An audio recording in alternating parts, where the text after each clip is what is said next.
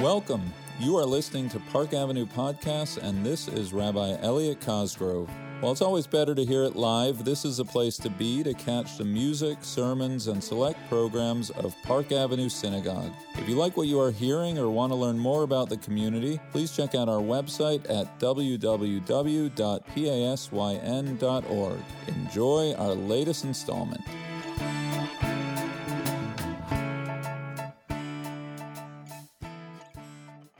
Shana Tova. Were I to sum up the Basel Congress in a word, it would be this. At Basel, I founded the Jewish state. If I said this out loud today, I would be answered by universal laughter. Perhaps in 5 years, and certainly in 50, everyone will know it. These words, written by Theodor Herzl in his diary on September 3rd, 1897, upon leaving the very first Zionist Congress in Basel, Switzerland, reverberated through me as I myself flew out of Basel on the occasion of the 125th anniversary meeting earlier this month. Herzl's words took on a heightened resonance, in no small part due to the fact that when I left Basel, I did so not as Herzl did on a train to Vienna, but on a plane to Israel. Let me explain. I was already halfway across the world to present at the conference.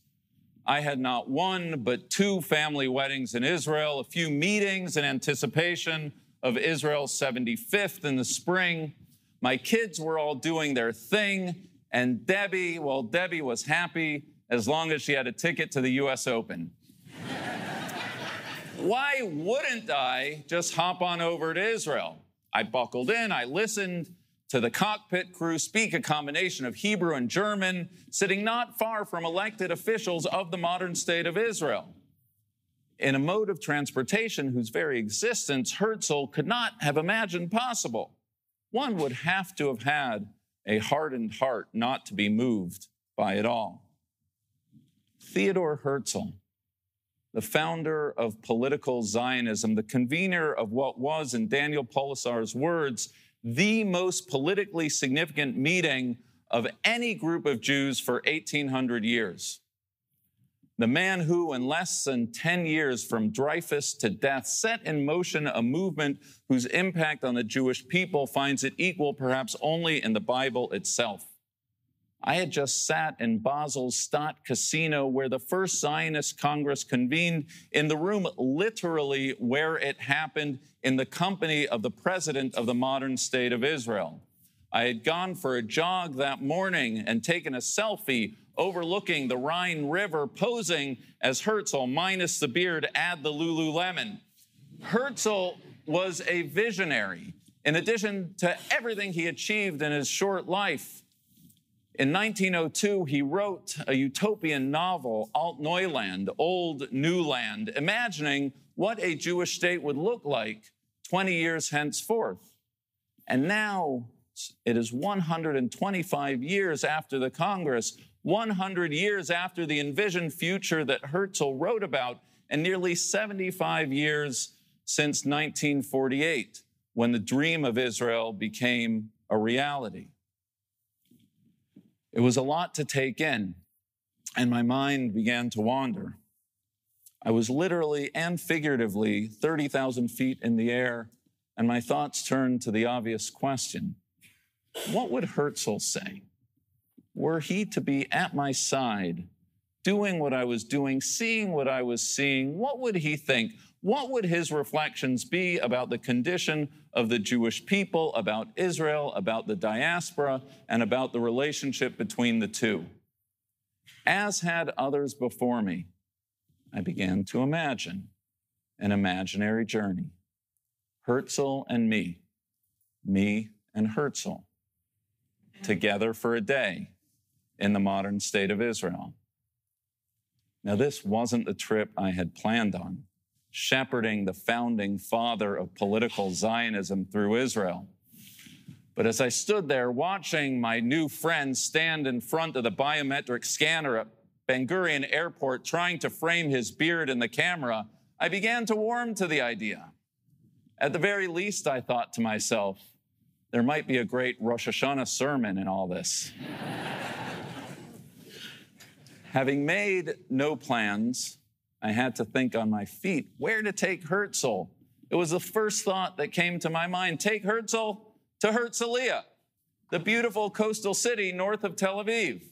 That would be a great welcome. Let Herzl see not just his vision a reality, but a city bearing his name. I lent him a pair of my shorts. His legs needed a splash of sun. We strolled up and down the beach, museums, hotels, archaeological sites, restaurants, embassies, and estates. I made sure we passed the street in Herzliya named Alt-Neuland, figuring he would get a kick out of that. I could see the astonishment in Herzl's eyes as he heard modern Hebrew being spoken, as he saw Israelis enjoying the beach, bikini straps, and seat, Israelis chasing after their children, arguing over parking spaces, doing all the things that people do. But now it was Jews doing it in a Jewish state, living freely, unselfconsciously in their sovereign land. It had the elegance and ease of a European beach, but the people, the food, the music was distinctly Middle Eastern. A new Jewish identity that had never existed before. I could see Herzl absorbing all that he was seeing. I had read by Herzl, his speeches, his short stories, even his diaries. Herzl was a prophet of Jewish pride. Zionism was, at its core, the path by which the Jewish people could be purged of a Jewish ghetto mentality and rehabilitate themselves to stand tall, free of the self-abnegation of thousands of years of exile. And here it was in plain sight. Jews just being Jews, or more precisely, being people. It might have been the hot Israeli sun, but looking back, I'd like to think it was a tear that I saw running down Herzl's cheek.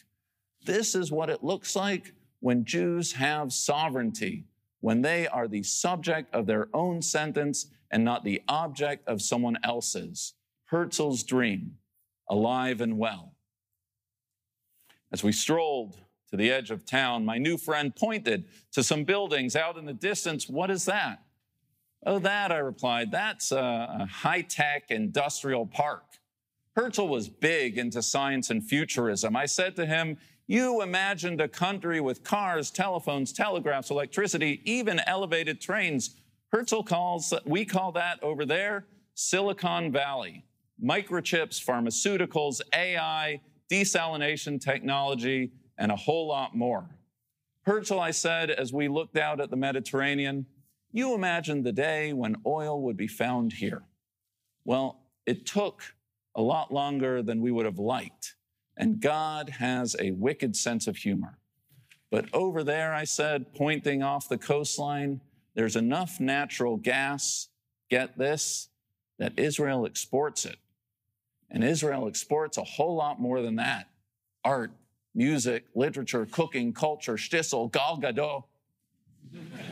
Herzl, you imagined an Israel with a peace palace, ready to distribute humanitarian relief whenever fire, famine, epidemic struck, a light unto nations with commitments to all of humanity. Herzl, Israel is that light to the world in ways that you never imagined.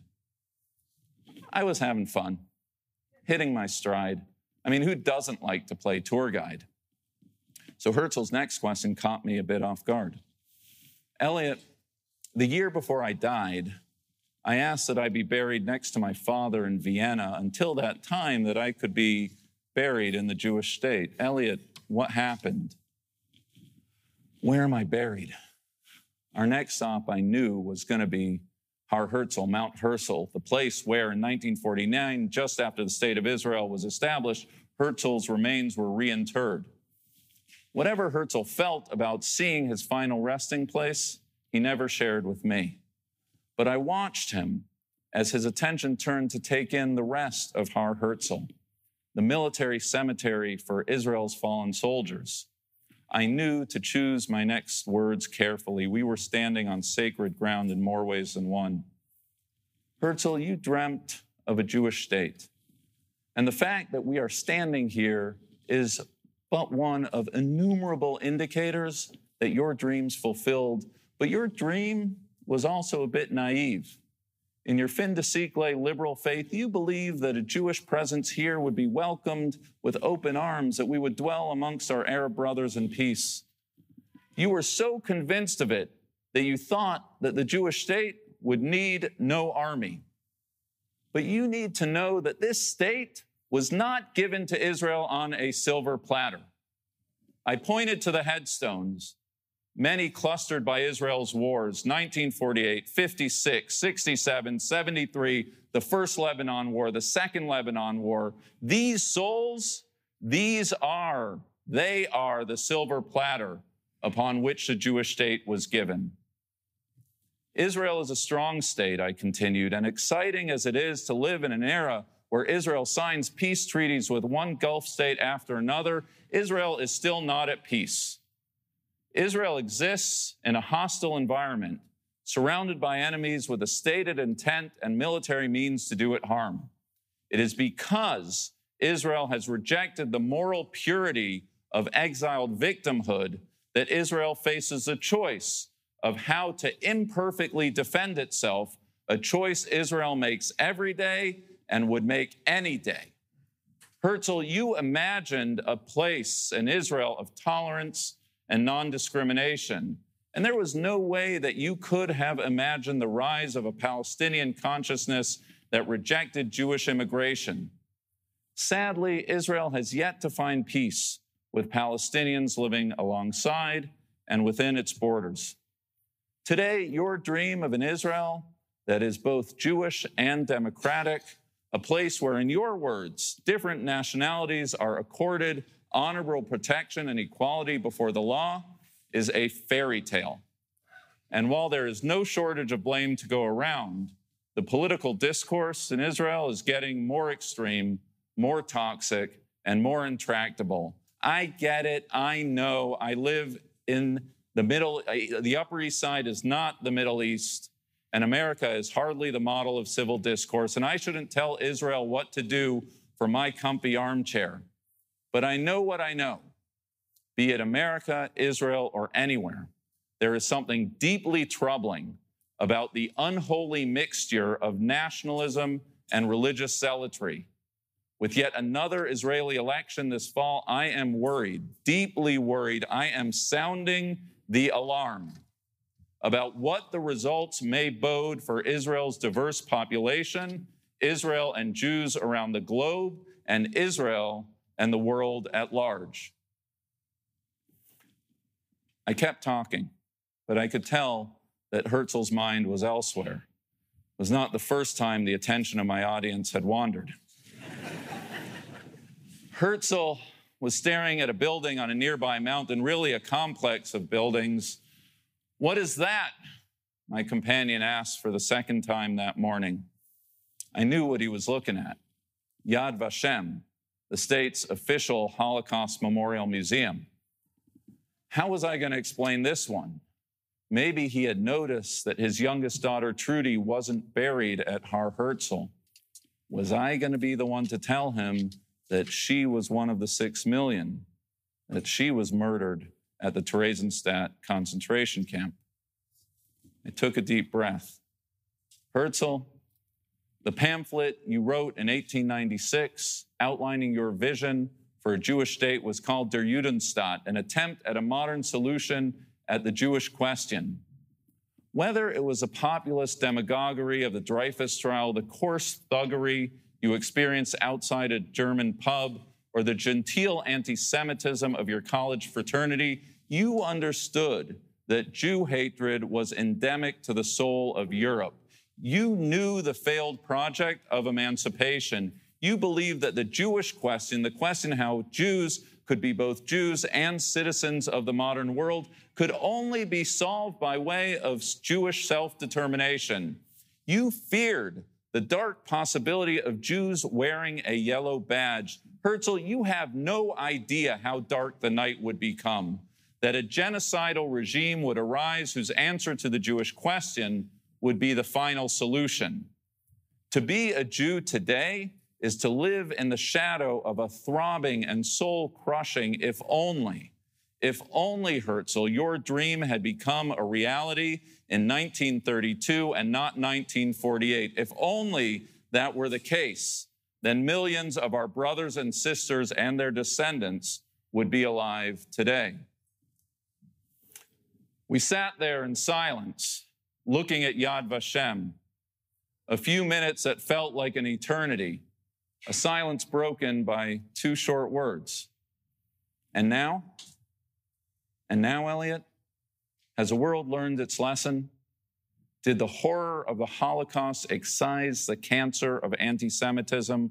We can't bring back the 6 million, but has the fact of Israel's existence resolved the Jewish question as I had hoped? I felt myself fumbling. I needed to compose my thoughts. Herzl, complicated as the roots of anti-Semitism may be, on a certain level, it's no different than any other irrational hatred. Haters are going to hate. People still hate Jews for being Jews, and here in Israel, where nearly half the Jewish people live, Israelis can handle themselves. They can address threats from abroad. They can take out threats before they become threats. And when someone does do harm to Israelis, I said, thinking about Munich some 50 years ago, Israel makes sure that the world knows that it takes care of its own. It's not a pleasant way to look at it, but it's also not inaccurate to say that Israel is the most formidable response to anti-Semitism for nearly half of world Jewry, exactly as you imagined.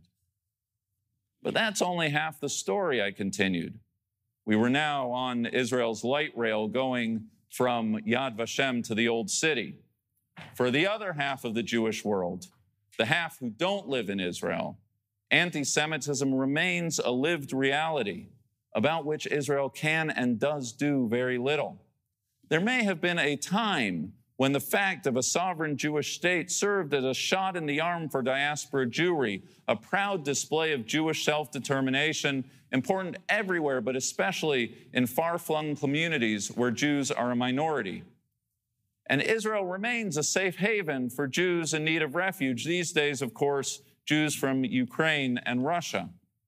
But to the Jews of Pittsburgh and Poway, Colleyville and Charlottesville, Brooklyn and Paris, to the American Jews of the next generation, Israel is not and is not perceived to be a defense against anti-Semitism. The mere fact of Israel's existence neither makes my children any safer nor feel any safer. For a Jewish student on campus, for a Jew aligned with progressive causes, Israel is not only not an antidote for anti-Semitism, but in the eyes of the anti-Semite, yet another reason to justify it. We had arrived at the Old City, sitting in the courtyard facing the Kotel. I had been doing most, if not all, of the talking, but it was in Herzl's next question that I realized that it was Herzl, not I, who was in control of the conversation. So why, Elliot? Why are you living there, but not here? Now, this question cut to the bone. I had just made the argument of the challenges of diaspora Jewish life. I had just shown him that Israel is a living, breathing argument for Jewish self-determination. I'm an adult. I have agency. I know how to buy a plane ticket. Why have I sidestepped the call of Jewish history? Honesty is always the best policy. So I decided to lead with the truth. Truth be told, I began, I struggle. Debbie and I, we struggle. We thought of moving to Israel before we got married. We thought of moving when we did get married. And we still think about it. This story's not yet done. We have family there. Our children go back and forth. And they know that nothing would make us more proud than if one day they made Aliyah. To be a Jew is to live with certain tensions between our universal and particular commitments, between tradition and modernity, and given the lived reality of a Jewish state, where a Jew should live. being Jewish is not so much about resolving these tensions, but about naming them honestly and living them authentically in our families and in our community. Our synagogue puts Israel education, Israel engagement and travel, Hebrew language at the forefront of our mission, if for no other reason than I cannot imagine a contemporary Jewish expression without Israel as part of it. I know the privilege of my existence. I know I don't need Israel as a refuge, nor do I live with fear, real fear, for my Jewish self, a statement as extraordinary as it is unprecedented in Jewish history.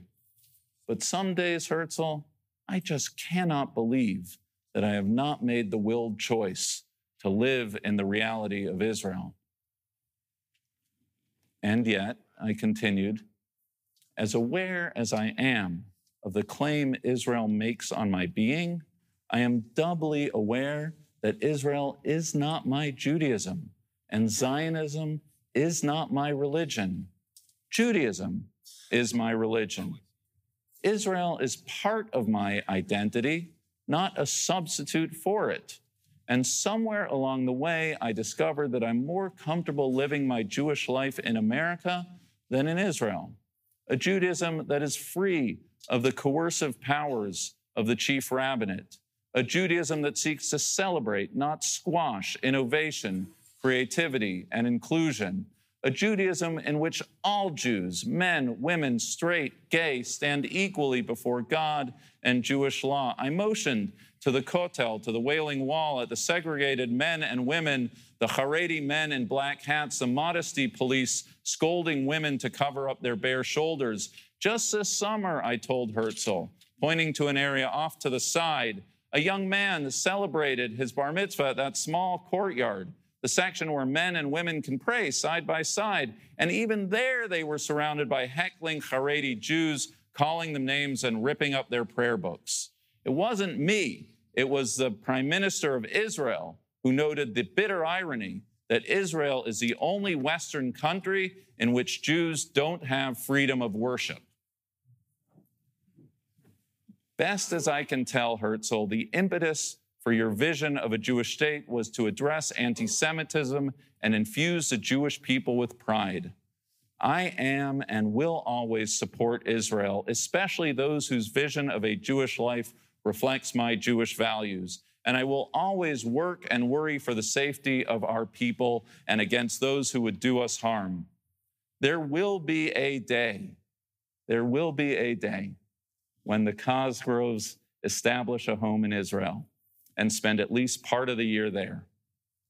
But with the limited number of years we are allotted in this life, I would rather spend my waking hours living a proud and passion-filled Jewish life and inspiring my community to do the same.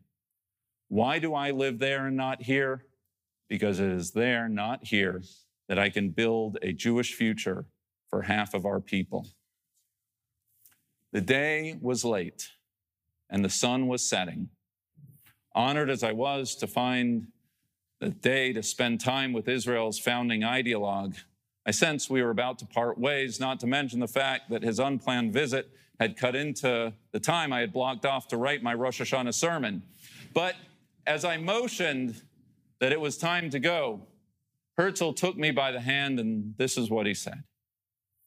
Elliot, 125 years ago, I convened a Congress that gave rise to a Jewish state. Like Moses transported through time to the study house of Rabbi Akiva, you've given me a chance to see the seeds of my vision, different as they may be from the current reality, have come to fruition. But my dream was a dream of a European Jew in 1897, a time and place as different to yours as night is today. Elliot, what's your dream for the Jewish people? My moonshot was aimed 50 years out. Where do you want the Jewish people to be in 50 years? Because Zionism is not a destination. It's an aspiration for Jews to live freely and fully and safely as Jews, an aspiration for Jews to be anchored in their attachment to Israel, but never confuse that attachment with Judaism itself, an aspiration that wherever Jews may live, Israel, America, or around the globe, we are a people, one people, an aspiration that our commitment to our land and people goes hand in hand with our commitments to all of humanity. Elliot, aspirations are aspirational. They take effort, they require stamina, and they demand the requisite resilience to weather frustration and setback. Urge your community not to give up on Israel, that no different than one does not become any less a patriot by dint of one's critique of country, so too one does not become any less a Zionist for objecting to Israel's shortcomings. Remind your community where America was 75 years into their nationhood in 1851 and what America still had to endure and overcome. Israel has come a long way, but we only will get there. We only will go the full way if our most committed urge us, nudge us, critique us, and most of all, support us in our path forward. If, as you say, Elliot, Israel makes a claim on your identity, then not only do you have a right, but you have a responsibility to remain a vested stakeholder in Israel's journey. I think, though I can't be sure, Herzl smiled for the first time that day. And this is what he said. Elliot, you seem to know me all too well. Next summer, you might consider reading a good detective novel rather than my diaries. You know how, for me, an assimilated European Jew, the path back to Judaism was by way of a Jewish state, a dream of a Judaism proud and empowered, of Jews at home in their skin and tradition, a Judaism freely expressed. Our dreams, Elliot, are one and the same. Of course, I want you to keep Israel in your heart, to live here if you can. We'll leave the light on for you. But your leadership legacy, Elliot, your legacy will be measured according to the degree to which your Jews are at home, not in Israel, but in Judaism. Teach them, Elliot. Give them the tools. Empower them to keep Jewish homes, to live according to Jewish time and tradition. Give them a place to start, a pamphlet on their seats, a program for starters to revitalize Shabbat, a spiritual placeholder in their week. Inspire them to live passion-filled Jewish lives in the synagogue, at their Shabbat tables, on campus, wherever they go, in their hearts and in the fullness of their being. My dream, Elliot, is your dream. And your dream is a dream of every Jewish soul. And what was true for my dream is true for yours and true for all. If you will it, it is no dream. And if you do not, it will remain a fairy tale. And just like that, my friend took his leave. Today is Rosh Hashanah, a day given over to dreams, as Jews, as a Jewish community, and as a Jewish people. Let's dream big in the year and the years ahead. Most of all, let's make those dreams a reality. Most of all, Shana Tova to each and every one of you.